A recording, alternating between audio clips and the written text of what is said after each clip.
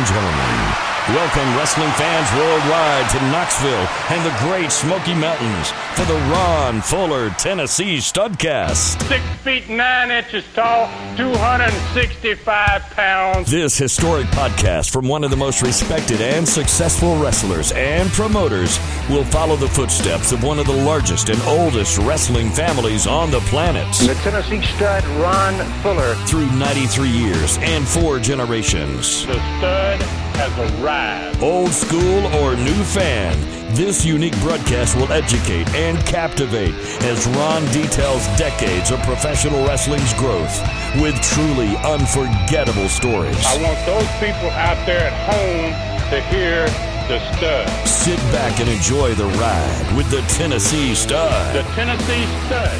You will learn that name. You will remember it. And now, the Stud is here. Please welcome the creator of the popular 605 podcast and the president of the Arcadian Vanguard Podcast Network, your co-host, the great Ryan Last.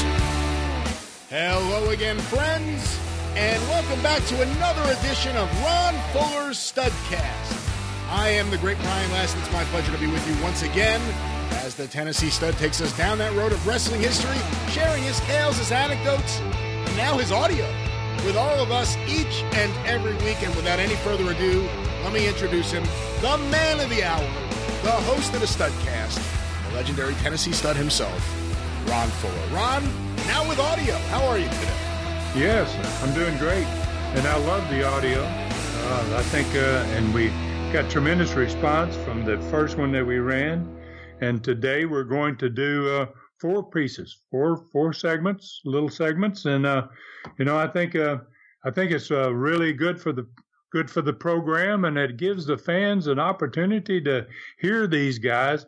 I've been impersonating, and I don't do the best impersonations, so I think it's great when they got to hear last week as an example of Ron Wright's entire personality profile, and in his own voice, and it's really a nice thing. These 2 gentlemen out of Knoxville have really kind of hooked us up with something that is really special. It's going to make our Studcast even better if we can sync up some of our shows with the interviews.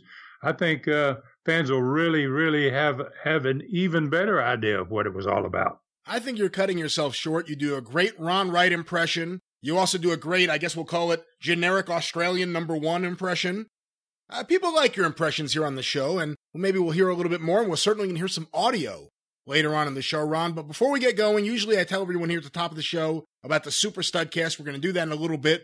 But first, I want you to talk a little bit about something that I know you're really proud to be a part of, something that's coming up. A lot of people just heard you talk about it on the Jim Cornette Experience. Ron, tell us about what's coming up on Saturday night, November 23rd.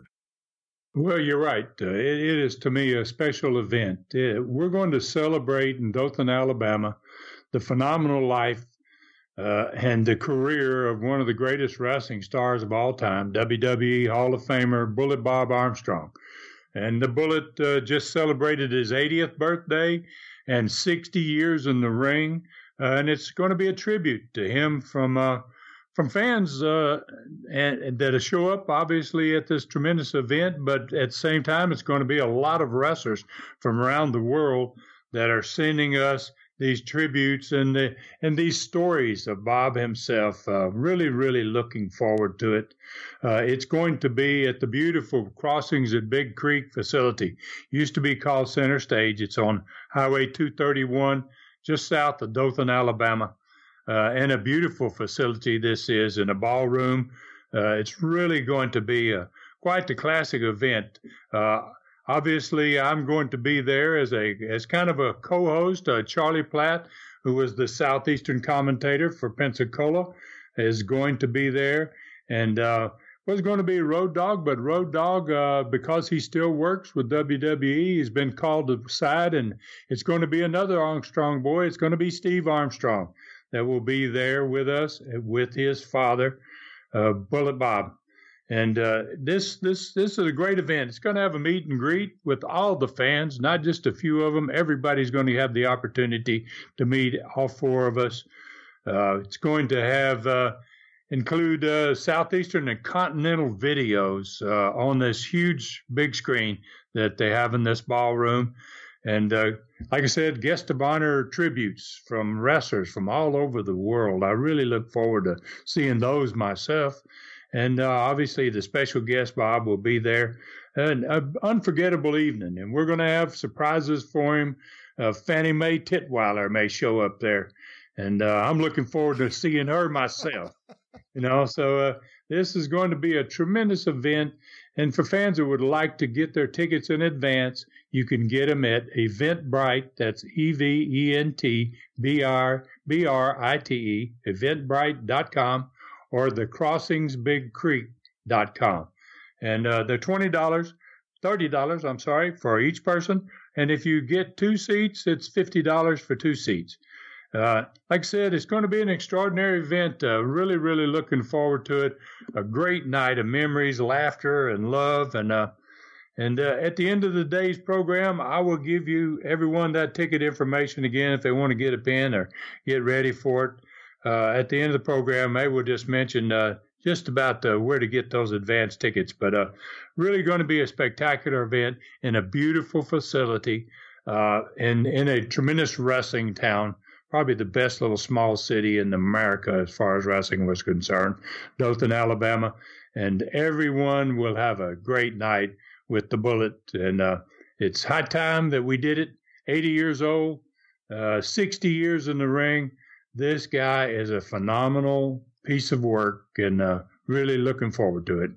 Sounds like a special night. Of course, you mentioned a WWE Hall of Famer, also one of the all-time greats of Southern wrestling. Check this out on Saturday night, November 23rd. And speaking of Bob Armstrong was the guest of a very memorable episode of the Super Studcast. We talked about his career. We talked about the Atlanta War. Talked about so much. People love that one, and people really love the latest edition of the Super Studcast. Super Studcast number 23, part 1, with Dr. Tom Pritchard.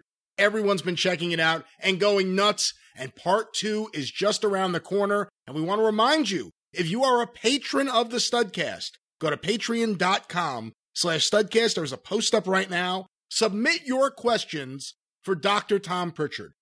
So once again, tnstud.com or patreon.com/Studcast to hear Super Studcast number 23 and submit your questions right now at patreon.com/Studcast. We'll have more information about that later in the show, but Ron, where are we going to go this week on the Studcast?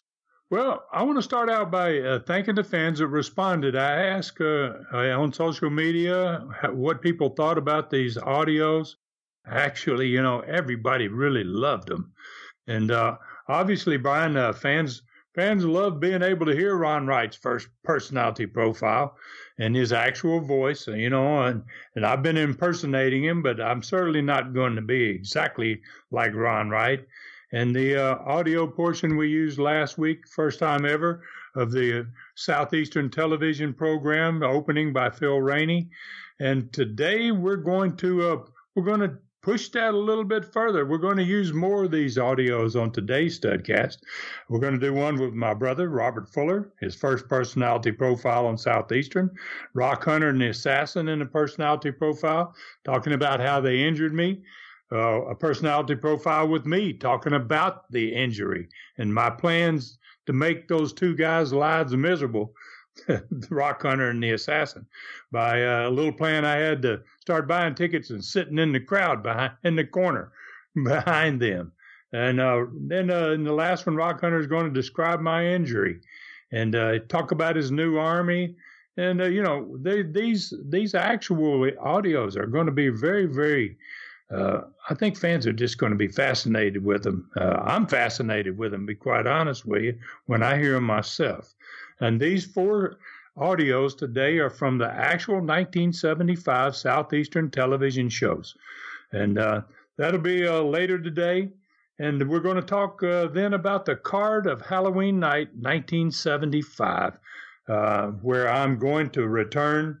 Yeah, I'm going to get into the ring. I'm not wrestling that night, but I am going to enter the ring that night and become part of those matches on Halloween night 1975.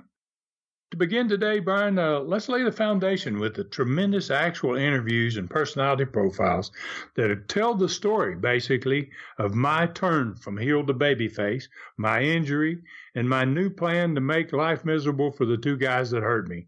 Once again, I would like to thank the Hill brothers, Richard and Robert, in Knoxville, Tennessee, for having recorded these tremendous audios in 1975 and saved them. And there are going to be many more of these in the future from Southeastern. They have recordings that are going to go for maybe 3 or 4 years in Southeastern time frame, and it'll be really spectacular to add this to our program. So today we've got 4 of them, like I said, and these studcasts, the ones that we're going to hear today, these audios, are just as enjoyable for fans today as they were 44 years ago, when they were actually recorded with the show. The first one today is a soundbite. It's the first personality profile ever done by my brother Robert on the Southeastern program. And in the course of this particular one, I'm still a heel at this point. You're going to pick that up in this audio here. But this one, if you're ready, Brian, let's go ahead and play this first audio with Robert Fuller, Southeastern Wrestling's personality profile. Well, first I'd like to say how nice it is to be wrestling back in Knoxville. It's certainly a pleasure to wrestle here anytime I have an opportunity. And as far as my high school background goes, I wrestled through high school and also wrestled a couple of years in college there in Atlanta, junior college. You wrestled at Atlanta Junior College, but you turned pro actually before you finished school there, right? Yeah, more or less. I never tried to exceed too much of an amateur career after high school because I had ideas of going right into wrestling, getting involved in it as soon as possible. Well, let me ask you this. You turned pro, and, of course, the career has been real good. But here's the thing I want to ask you. Your brother and you started as a tag team and wrestled quite a bit, several years as a tag team, and did very well. But Ron has changed his style quite a bit, but you're still wrestling the same way that you were when you started. How do you feel about this? Well, I don't know. This often troubled me before when I was in Knoxville. I came here a couple of times, and I watched Ronald and his new style of wrestling, and I've heard a lot of people come up with a lot of excuses. The only thing I can say is that Ronald's done real well. He's won a lot. I've done exceptionally well for a young fellow just starting out in professional athletics, and I can't make excuses for him. I can just say he's done well, and he goes his way and I go mine. Well, I know this, Robert. You've got quite a few hobbies that you pursue when you have the time. You boat quite a bit. You've got quite a nice boat. You raise horses, train horses, and also you play the guitar a little bit, right? That's right. I used to be very interested in horses till I got established pretty well the fact that I was going to wrestle. And then I kind of put the horses aside and bought me a boat and started thinking more about conditioning and being outside and everything, and I really enjoy being out. Why don't you tell the folks a little bit about your boat, what kind you have, what kind of motor it's got, and so forth? Oh, I got a big 25-foot Sea Ray that I spend a lot of time on the lake with, all of my time, my spare time. When you were raising the horses, you showed them quite a bit, didn't you? That's right. I travel all over the country. Many of the places that I wrestle now, I've already been there due to having shown horses there before.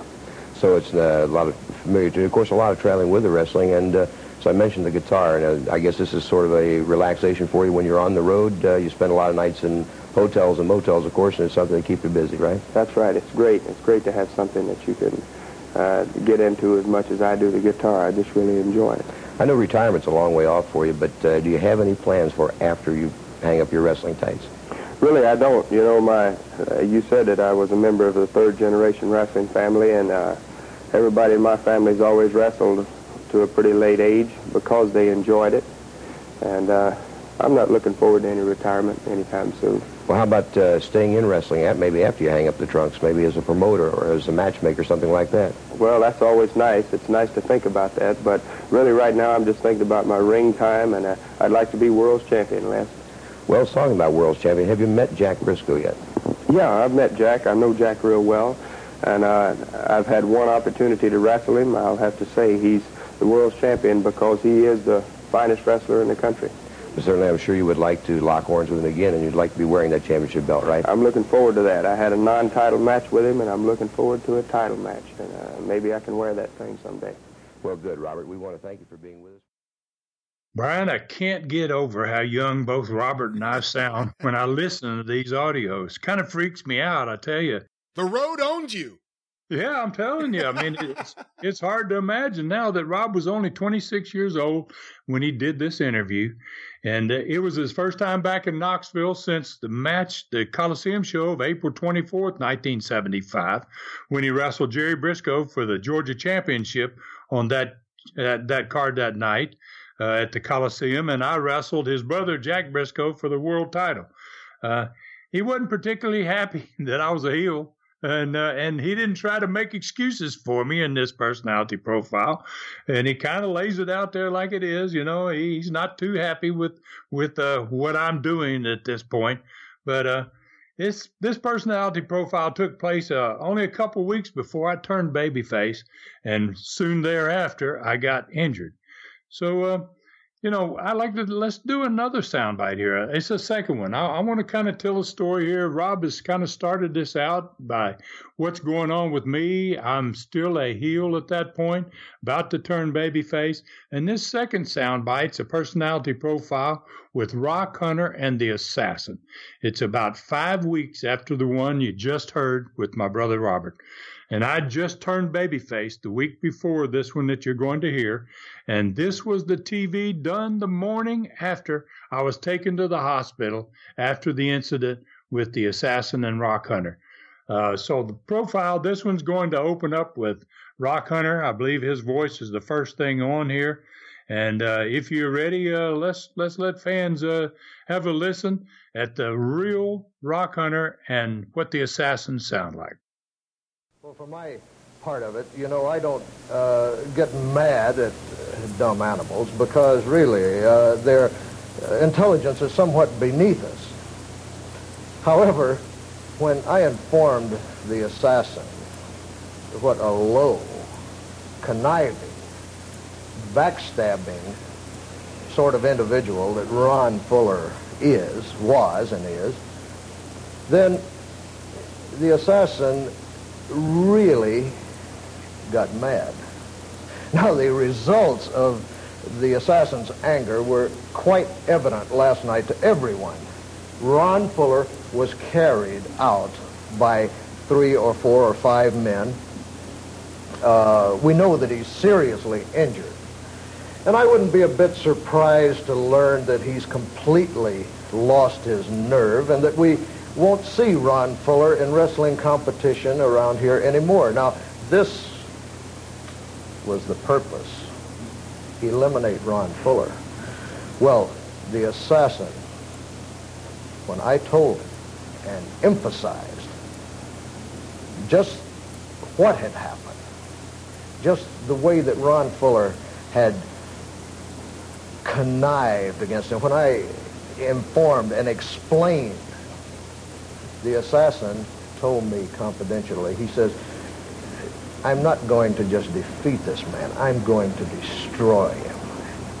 And the Assassin did destroy Ron Fuller. There's no denying it. As far as wrestling competition is concerned, Ron Fuller is destroyed.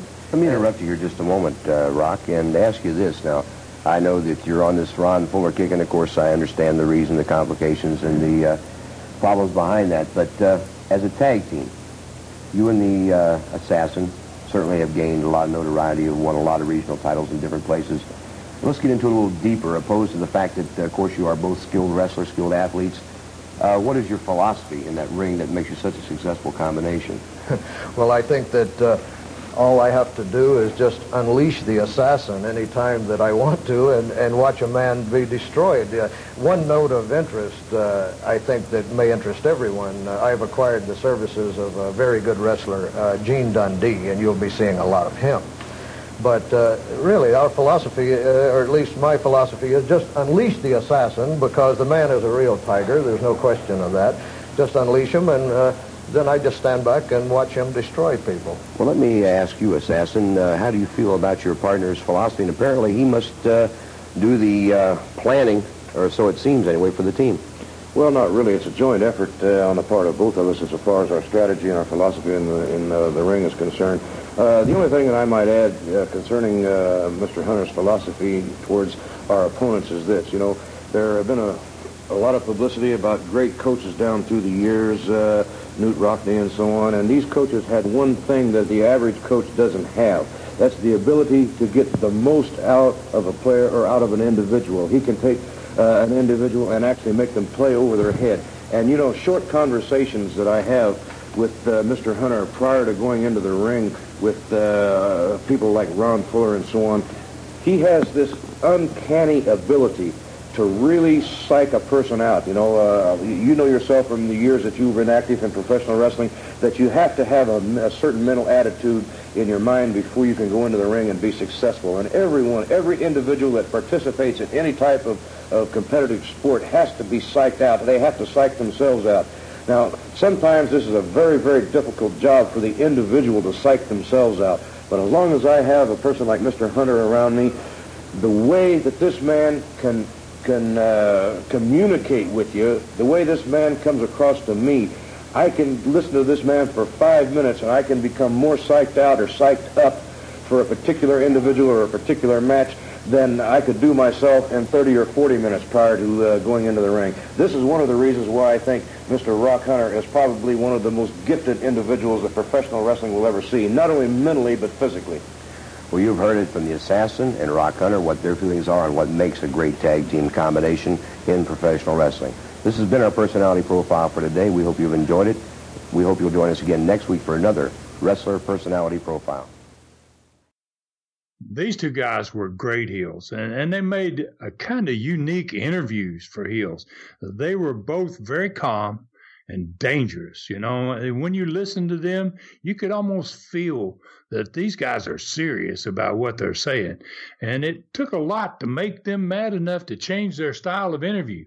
Now, as we move forward with these sound bites, explaining what was going on from roughly August the 1st, 1975 through October the 30th of 1975, it's going to become clear that the more upset they get is because things are changing there.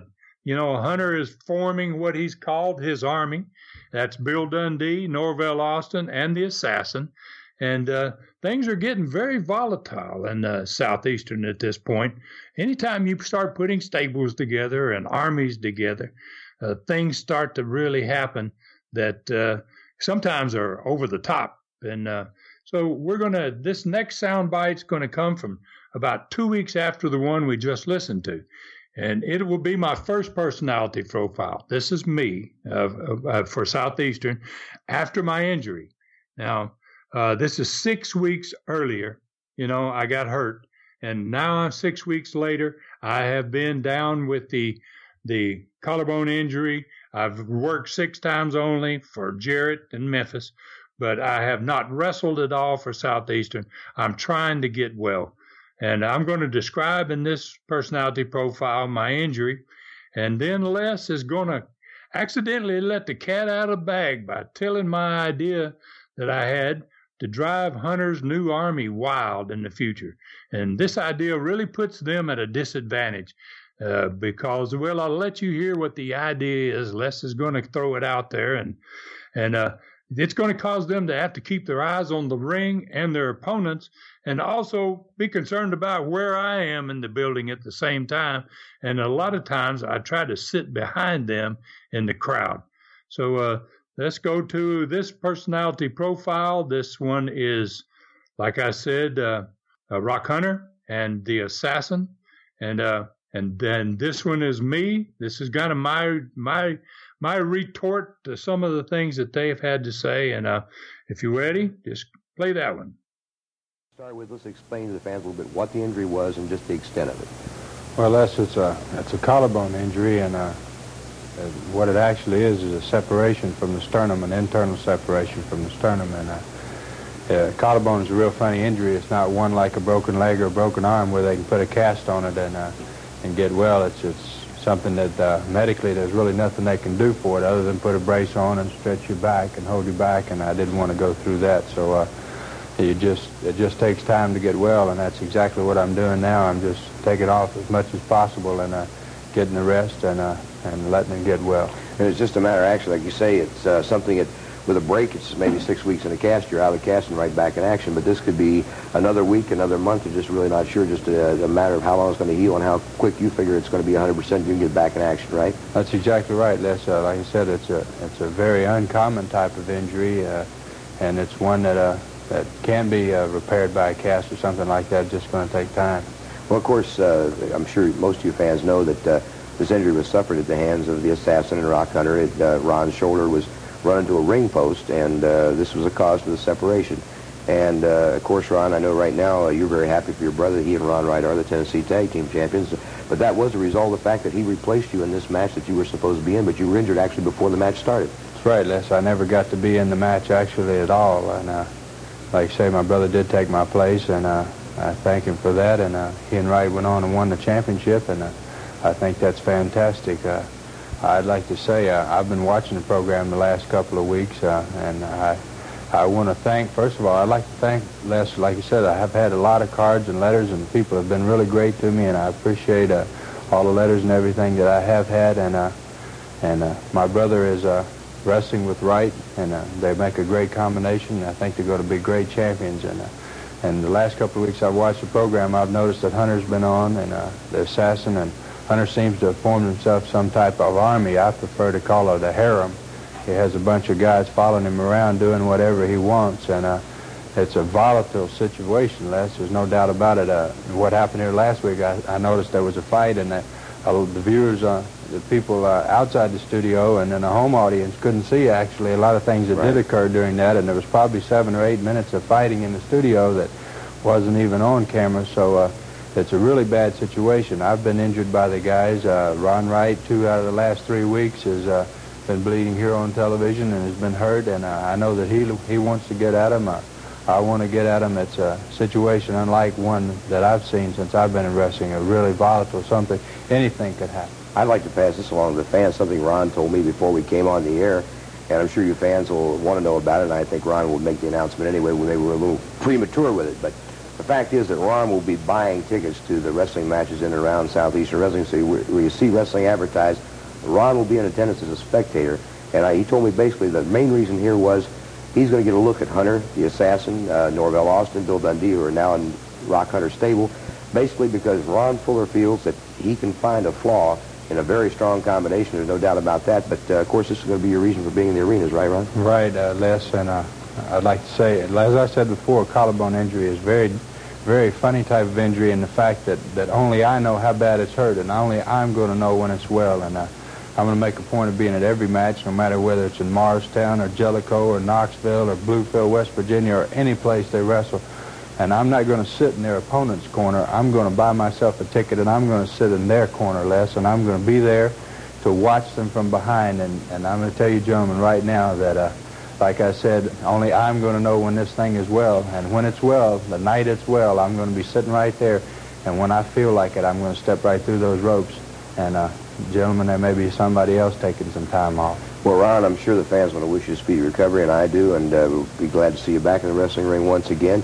So there you have it, Ron Fuller's injury, a shoulder separation. He'll be back in action in several weeks. You'll be seeing him around the arenas up until then. This personality profile we just heard is followed later in the same TV show with comments from Rock Hunter about my injury. Now, he's listened to the personality profile by this point in this program, and he's going to make some comments about what I had to say. And he's going to talk about what's going to happen to me if I show up in any of these buildings and I do end up sitting in the ringside or sitting somewhere and hiding in the building, what he and the assassin would do to me or plan on doing to me. And I think people find this to be very interesting as well. I noticed with a great deal of interest your personality profile, and I heard that Ron Fuller was crying about his problems with his collarbone. Now, I realize that a lot of you out there don't know what a collarbone is, but allow me to break it down for you in very simple terms. The collarbone is connected to the shoulder bone, and the shoulder bone is connected to the arm bone. Well, I've got the solution for Ron Fuller's problems. Either myself, the assassin, Dundee, Norval Austin, or someone like that will get that arm, and we'll twist it, and twist it some more. And even after you say you've given up, Ron Fuller, which you will give up, we're not going to quit twisting until we pull that diseased collarbone right out by the roots. How do you feel about the fact that Ron Fuller's going to buy a ticket and be sitting in your corner from now on until he's back in action? Well, you know something?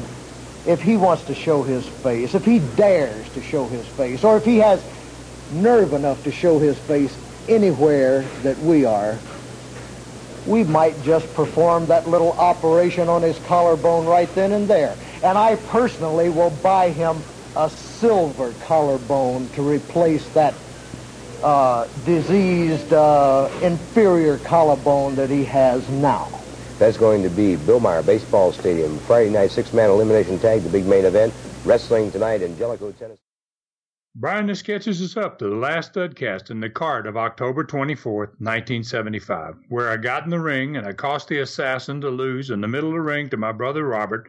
I was hiding in the crowd, and I came out of the crowd, and Robert didn't know whether I was ready to return to the ring. I didn't know whether I was ready to turn to the ring. Nobody did when I got involved that night. But after 2 months of the longest layoff from the ring in my 5-year career, except for the 6 matches that I had for Jerry Jarrett in the Memphis territory, I was going crazy at this point to get back in the ring. I knew what could happen to me with another injury, but I also knew what I had scheduled for the following month of November of 1975. I had 3 straight Friday nights in the Knoxville Coliseum ready to go. I'd been off for 2 months. I was so eager to get back involved, and this injury had hurt my chances to get over properly after the switch because it happened only 1 week after I turned babyface.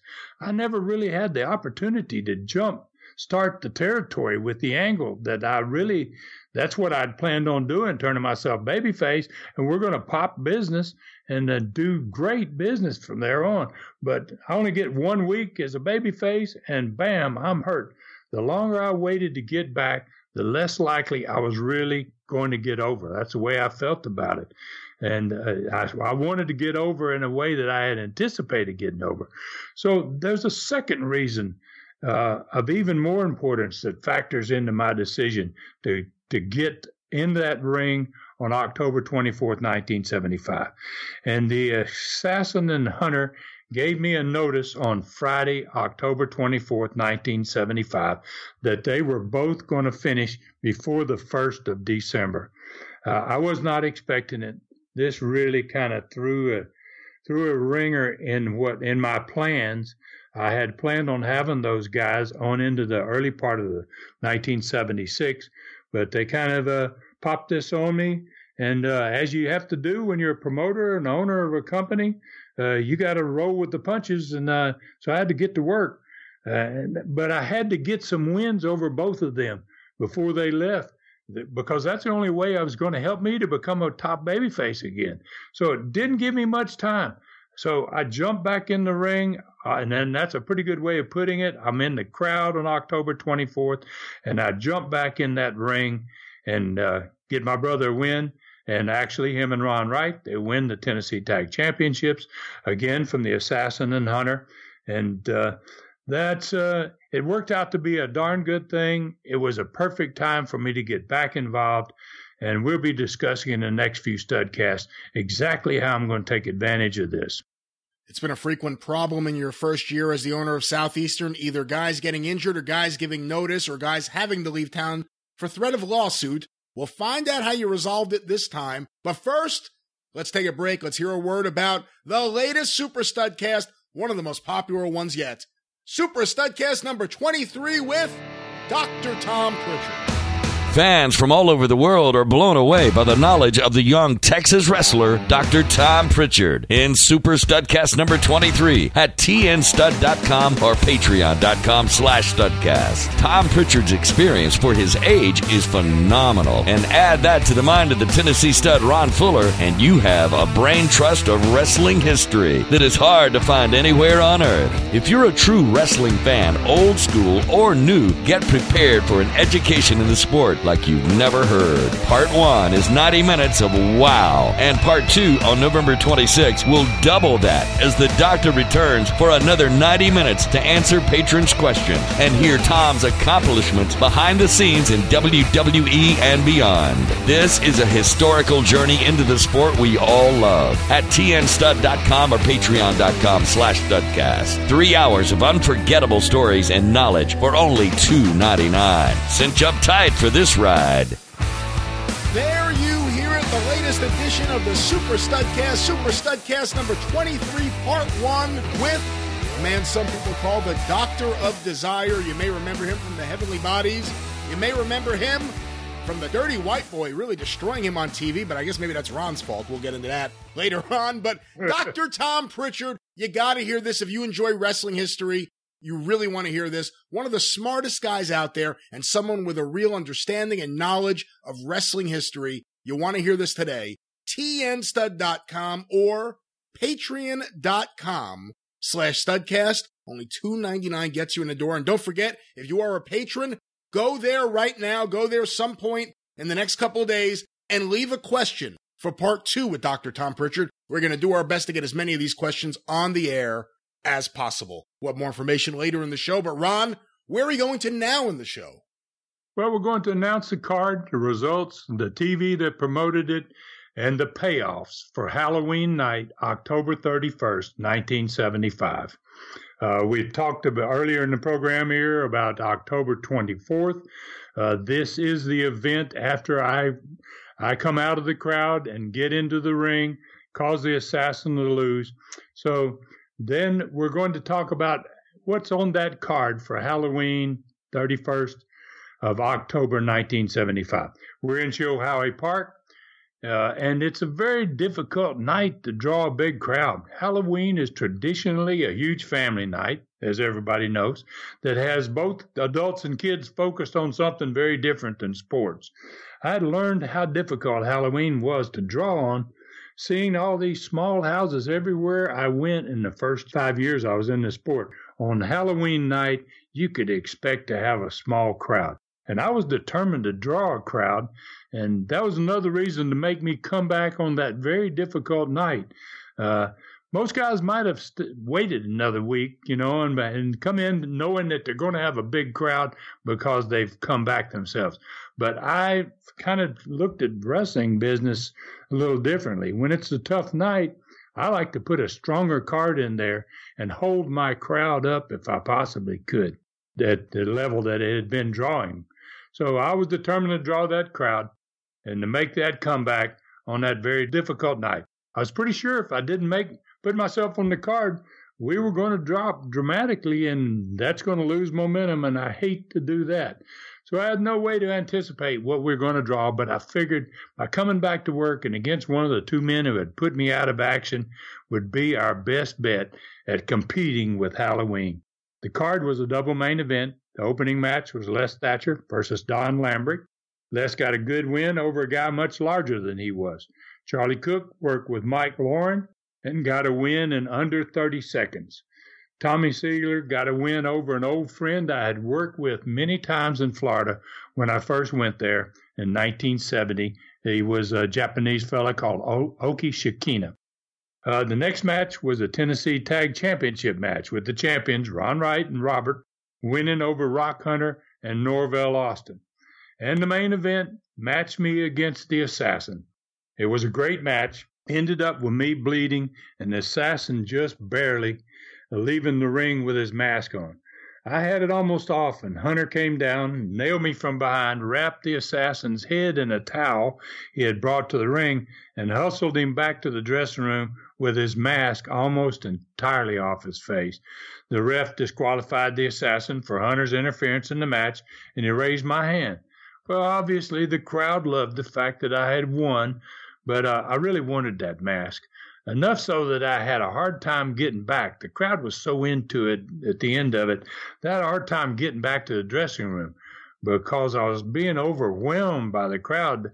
They wanted to celebrate, and then they kind of want to. It's like in wrestling in Japan. The fans in Japan just want to touch you, and I got that feeling that night. The crowd just really came to me, and on my way to the dressing room. It took me a long time to get there because everybody was in a celebratory mood, and they were all just wanting to touch me, and that's a great sign for a baby face, man. I really love it when the fans are into it in that form and fashion. And on this night, we recorded that match only. It was the only match we recorded. So on Saturday, November 25th, this was the TV that's going to promote that card that I just talked about on Friday, November 31st, 1975. And the first match was The Assassin. First television match that promotes this card on Halloween was The Assassin versus Rocky Smith. And The Assassin went in the ring escorted by the whole army, Rock Hunter, Norvell Austin, Bill Dundee. They all cheered him on as he pretty much destroyed a very good opponent in the former Inferno, Rocky Smith. After the commercial break, all four of those guys went to the set with Les. The Assassin and Hunter complained about how bad a job Les had done refereeing that match because in that match, which I got involved in the week before, he was the special referee and so was Norvell Austin.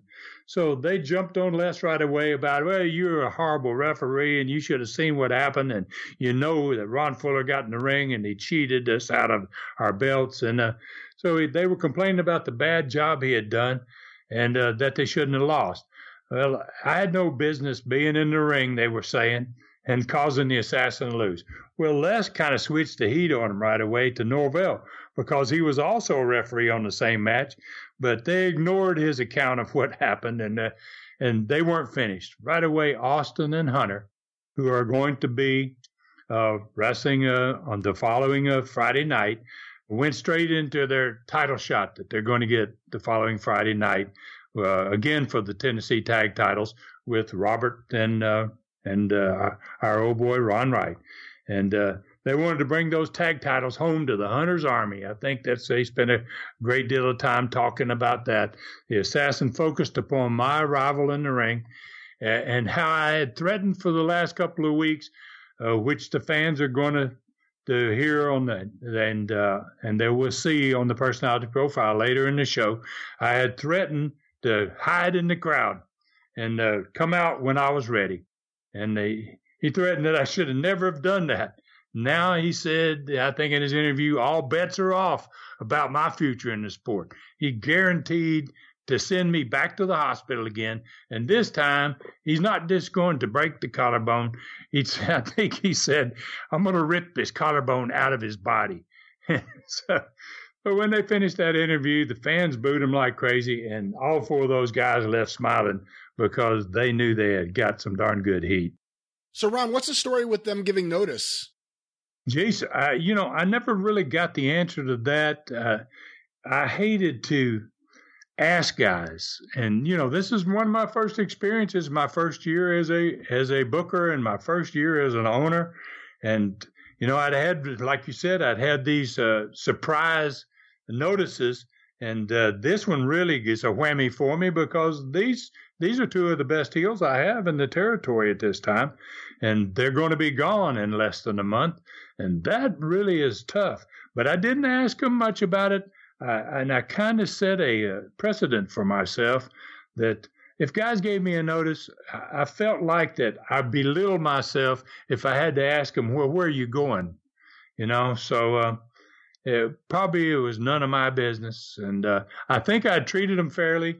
But I also noticed too, Brian, and maybe you have, guys left territories in the end of the years for whatever reason. Usually November, December, people in the wrestling business may change territories. A lot of talent decided, I want to go someplace else and start the new year somewhere else. So I think that's what happened with these guys. And I got to be honest, I did not have 6 towns a week, 7 nights a week where they could make money. I was basically only with 2, sometimes 3 towns a week, sometimes just 1, just Knoxville itself. And that's not the way you keep great talent. And I was kind of expecting it was going to happen, but I just wasn't expecting it was going to happen that early. And they were both still driving in from Georgia, correct? Yeah, they're both still commuting from Atlanta in together, and they're traveling back and forth together. And I assume they went, and I think they went to Florida, to be quite honest with you. Oddly enough, the place I had come from. But I don't know that for sure. And like I said, I did not ask them. I was just really happy to have had them. I mean, they're 2 really good, classic, really fine heels, and they had done a great job for me and helped me build my business, and I just appreciated what they had done. Where did you go next on the show, Ron? Second match was Tommy Siegler against Don Lambrick. And Siegler and Lambrick had a tremendous television match. Tommy made that big man look good, and he let him get some real heat on him. And Tommy was a good seller. And when you're a good seller, man, when you make that comeback, you're going to get the people. And he did just exactly that. He sold really good for this guy, and people thought he's going to lose. And when he made that comeback and won, the crowd was really, really into it. Then Tommy and Charlie Cook, they both went to the set for the second interview. Tommy put the very good Japanese star Oki Shikina over.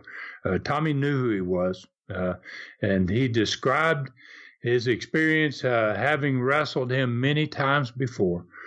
Tommy finished bluntly by saying Shikina didn't have a chance against him, and the studio audience obviously agreed with a big cheer. But, he did put him over some before. He just said, but he's not going to beat me. Charlie Cook said he was facing an unknown in Mike Lauren. And Mike Lauren was an unknown to me, too. It was his first week there. It's going to be his first show there. So Charlie doesn't know anything about him. But Charlie said, kind of like Tommy said, he was very confident that he wasn't worried either. And he said while playing for the Pittsburgh Steelers, he'd grown accustomed to not losing, and he wasn't going to stop that string now. He was going to keep his win streak going.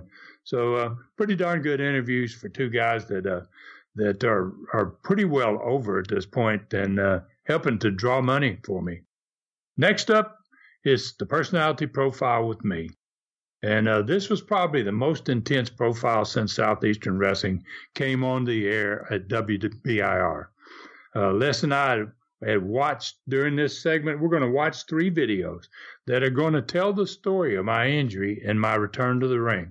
I had not been able to watch or comment on either of the first 2 videos that had been recorded 8 weeks earlier, the night that I got hurt. And let's talk about these 2 videos. The first showed the actual circumstances in which I was hurt prior to my even getting to wrestle that night. We watched as the 3 teams came to the ring, and they were all set to compete, all 3 of us, for the Tennessee Tag Championship. That night, it was a 3-team tournament, basically, to declare new Tennessee Tag Champions. The champions were actually the Assassin and Rock Hunter, but they were going to have to beat 2 teams in order to keep their title. And before the matches, all 3 teams came to the ring that night before any match. And once we got into the ring, and that was Ron Wright, myself, the Assassin and Rock Hunter, and the 3rd team was Otto von Heller and Carl von Steiger. They were managed by Sam Bass.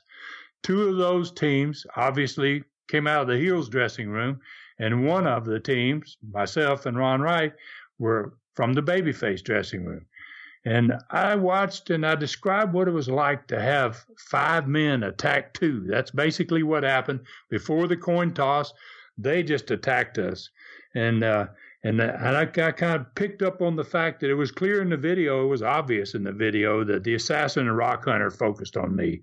They threw me out of the ring onto the dirt infield of the baseball stadium where we were wrestling that night, and ultimately paired up on me to smash me into the steel ring post. Then they left me, after that, they left me face first in the dirt with a horrible collarbone injury. We then watched the second video where the ambulance picked me up and took me to the hospital. Les asked me all those pertinent questions, good questions Les was so good at. He asked me how that felt and if I'd ever happened to me before where I had been in an ambulance taken to a hospital after a match. And I told him the truth, that it was my first ambulance ride. Actually, it was my first ambulance ride ever, and I'd never been in an ambulance after a wrestling match. And this was by far the worst injury since I started wrestling. There was no doubt about that. Les brought up the threats that these two guys have been making weeks before this happened about they were going to hurt me bad, and I didn't have much to say because Les and the fans knew the story. He then called the last video that showed the match from October 24th, 1975. That's the Tennessee tag match between Ron Wright and Robert against the champions, the Assassin and Rock Hunter. It was no disqualification, no time limit, and also had two referees, Les Thatcher and Norvell Austin. I talked about the finish to this one on the last Studcast, as a matter of fact. We listened earlier in this show to my saying I was going to buy a ticket and sit in the heels corner behind their backs, and they better watch out for me. I was the only one who was know when I was well and when I thought I was healthy enough to surprise them. That's exactly what I intended to do. I had the collarbone injury, and collarbone injuries, not like a broken arm, broken leg. You have no cast. No one can tell by looking at you what shape you're really in. So it made sense to hide in the crowd and wait for the night when I knew I was ready. And that's what happened on Friday, October 24th, except I didn't come from behind them, but I came down that babyface aisle to the ring. I cost the Assassin a victory, actually turned this very good opportunity to win into a loss for the big man, and it cost him and Hunter the tag titles. The video said everything necessary. The only thing left to say was what I intended to do in my match the following Friday night. And that was not talked about here in the personality profile because it would have affected the integrity of the profile. And Les and I talked about it. We did not want to have guys talking about what they were going to do, making interviews in personality profiles. So we stuck to the matches, and then I'm going to be on later in the show to actually talk about it. Third match was the new Tennessee Tag Champions, Ron Wright and Robert. And they entered the studio with their belts after the opponents, Bill Dundee and Tony Peters, had already been introduced. Studio audience greeted them with a roar of approval, obviously. Match was pretty good, especially with Bill Dundee getting most of the heat. It was a pretty long match, too, by television standards. And it ended in a submission with another win for the champs when Rob put the Fuller leg lock on Tony Peters. Ron Wright and Robert made the next interview with Les at the set.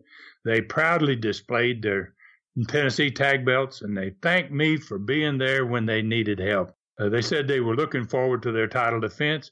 Norvell had already started calling himself the Junkyard Dog, and Ron Wright worked that into his interview. He said something to the effect that he was famous for a good old Tennessee dog whooping, and that surely includes a junkyard dog for sure. So, he basically set Norvell up to let him know that Junkyard Dog may not fare too well on the following Friday night. The fans loved those comments by Ron Wright, as they always did. Ron, how did you wrap up the show? Last match of the day was my first TV match in more than 2 months. I was somewhat concerned. It was my first match in the last couple of weeks, but I'd had those 6 matches over in the Tennessee territory out of Memphis. But this time, it's my first time on Southeastern TV in more than 2 months. And I was somewhat concerned that I was very out of shape, and wrestling under bright television lights, that isn't easy. Even if you're in good shape, it's hard to wrestle on television. The lights are so hot. It'll blow you up quicker. The announcer, Phil Rainey, introduced my opponent, and he was already in the ring, and he was a big guy about my size with very little experience. I'm sorry, but I don't even remember this kid's name. He was a young boy, but he was big, and once I saw him, I said, I need to have you. So when I came around the corner out of the dressing room and entered the studio, I got a tremendous ovation from the crowd. I went around the ring and I shook fans' hands, and I climbed into the ring with my wrestling jacket still on. And after the introduction of me, I shook hands with my opponent, and I turned my back to go to my corner, and I was starting to take my wrestling jacket off when the bell rang, and the big guy just charged me from behind. I kind of saw him, I felt him. Sometimes when you wrestle long enough, you can feel moves without being able to see them even coming. I felt that he was coming after me. And when the bell rang, I dropped my jacket, and he shoved me toward the turnbuckles in my corner. And he was charging fast, and I just reached back there and put a hand in front of his legs. I switched him, and I ended up shoving him into the turnbuckle instead of me. And I continued my momentum and went backwards, driving my chest first in the turnbuckles, driving him first in the turnbuckle. And then I used that old O'Connor roll to drag his body over mine and rolled myself up on top of him for the pin. The referee was right there and counted him out in less than 5 seconds after the bell. Crowd erupted as my hand was raised, and I'd won the fastest Southeastern TV match in history. I don't think that record was ever broken, as a matter of fact, but I went straight to the set with Les, even though I'd experienced some significant pain in my little roll-up. My little baby O'Connor roll-up hurt my collarbone a little bit. So I could instantly see that my hurry to get back in action was going to come with a price to pay. I wasn't ready, but I had no choice, really. When the 2-minute interview started, Les mentioned I had just set the record for the fastest win in Southeastern history. I jumped right in saying I certainly didn't expect to win that fast the next Friday night, but I had a goal in mind for my first match with the Assassin since my injury. What I wanted to do is what no one had ever done, and that's take his mask off. I had put some thought into this interview while hurt, and I had a lot of downtime to think about interviews and things like that. And great talkers, they almost always they prepare themselves before interviews by creating in their minds some talking points on things they want to cover. So Les replied to my taking the mask off comment with the fact that no one had ever done that to the Assassin before. I told him a story about my dad and his tag partner in Atlanta, Ray Gunkel. How Robert and I had stood on the huge stage in the Atlanta Auditorium when I was 16 years old and watched my dad and Gunkel try and remove both the Assassin's mask in a Georgia Tag Championship match.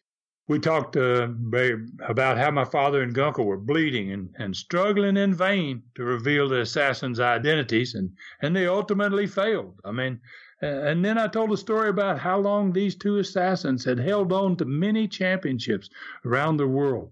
I agreed with Les that they'd never been unmasked in their illustrious history because they hadn't. I finished the interview with after what had been done to me and all the pain I'd had for months, I didn't give a damn. I think I told Les, I don't give a damn whether it's never happened before. Next Friday night is Halloween, and lots of people are going to be out wearing masks on next Friday night, and they are all going to remove their mask themselves. But I'm going to remove one that's not going to be on my face. I was going to be the first wrestler in history to expose the face of the Assassin to a wrestling crowd. It was a big hot pop in the studio from the studio crowd as I left the set, and it gave me real hope for Halloween night.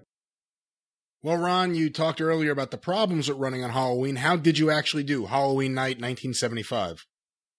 Well, we didn't do too bad. We had been in that 3,000 fans a night range for about the last 3 weeks since we went back to Chilhowie Park in the small building. And we were drawing at 3,000 fans. It was almost twice as many fans as the year before when I first arrived there. So that to me was tremendous growth. I was proud of that and thankful to all the wrestlers who had helped in that first year of Southeastern. We drew about 2,700 crazed fans, and they were wild that night. It seemed like Halloween inside and outside. they had a wonderful time, and I hope a few memories were made that some of those fans never forgot. Your gross house was just over 8,000. Total payoffs were about 2,300. Guys on the bottom of the card, Oki Shikina, Don Lambrick, Michael Warren, and the ref got 100 each. The next tier, Siegler, Cook, and Thatcher got 200. And the top guys, Assassin Hunter, Norvell, Robert, and Ron Wright, got 250 each. Everyone benefited again because I didn't take a payoff. And it always seemed to work out better for the guys when I didn't. And I kept that system for quite a while. Before we finish today, Brian, I'd like to remind fans one last time about that fantastic tribute event for the legendary Bullet Bob on Saturday, November 23rd. It's going to be at the beautiful Crossings at Big Creek. It's formerly Center Stage in Dothan, Alabama. Tickets are only $30 each, or two. If you buy two, they're $50 for two. And you can get them in advance at Eventbrite, EVENTBRITE.com, or the CrossingsBigCreek.com. Or you can get them at the door the night of the event.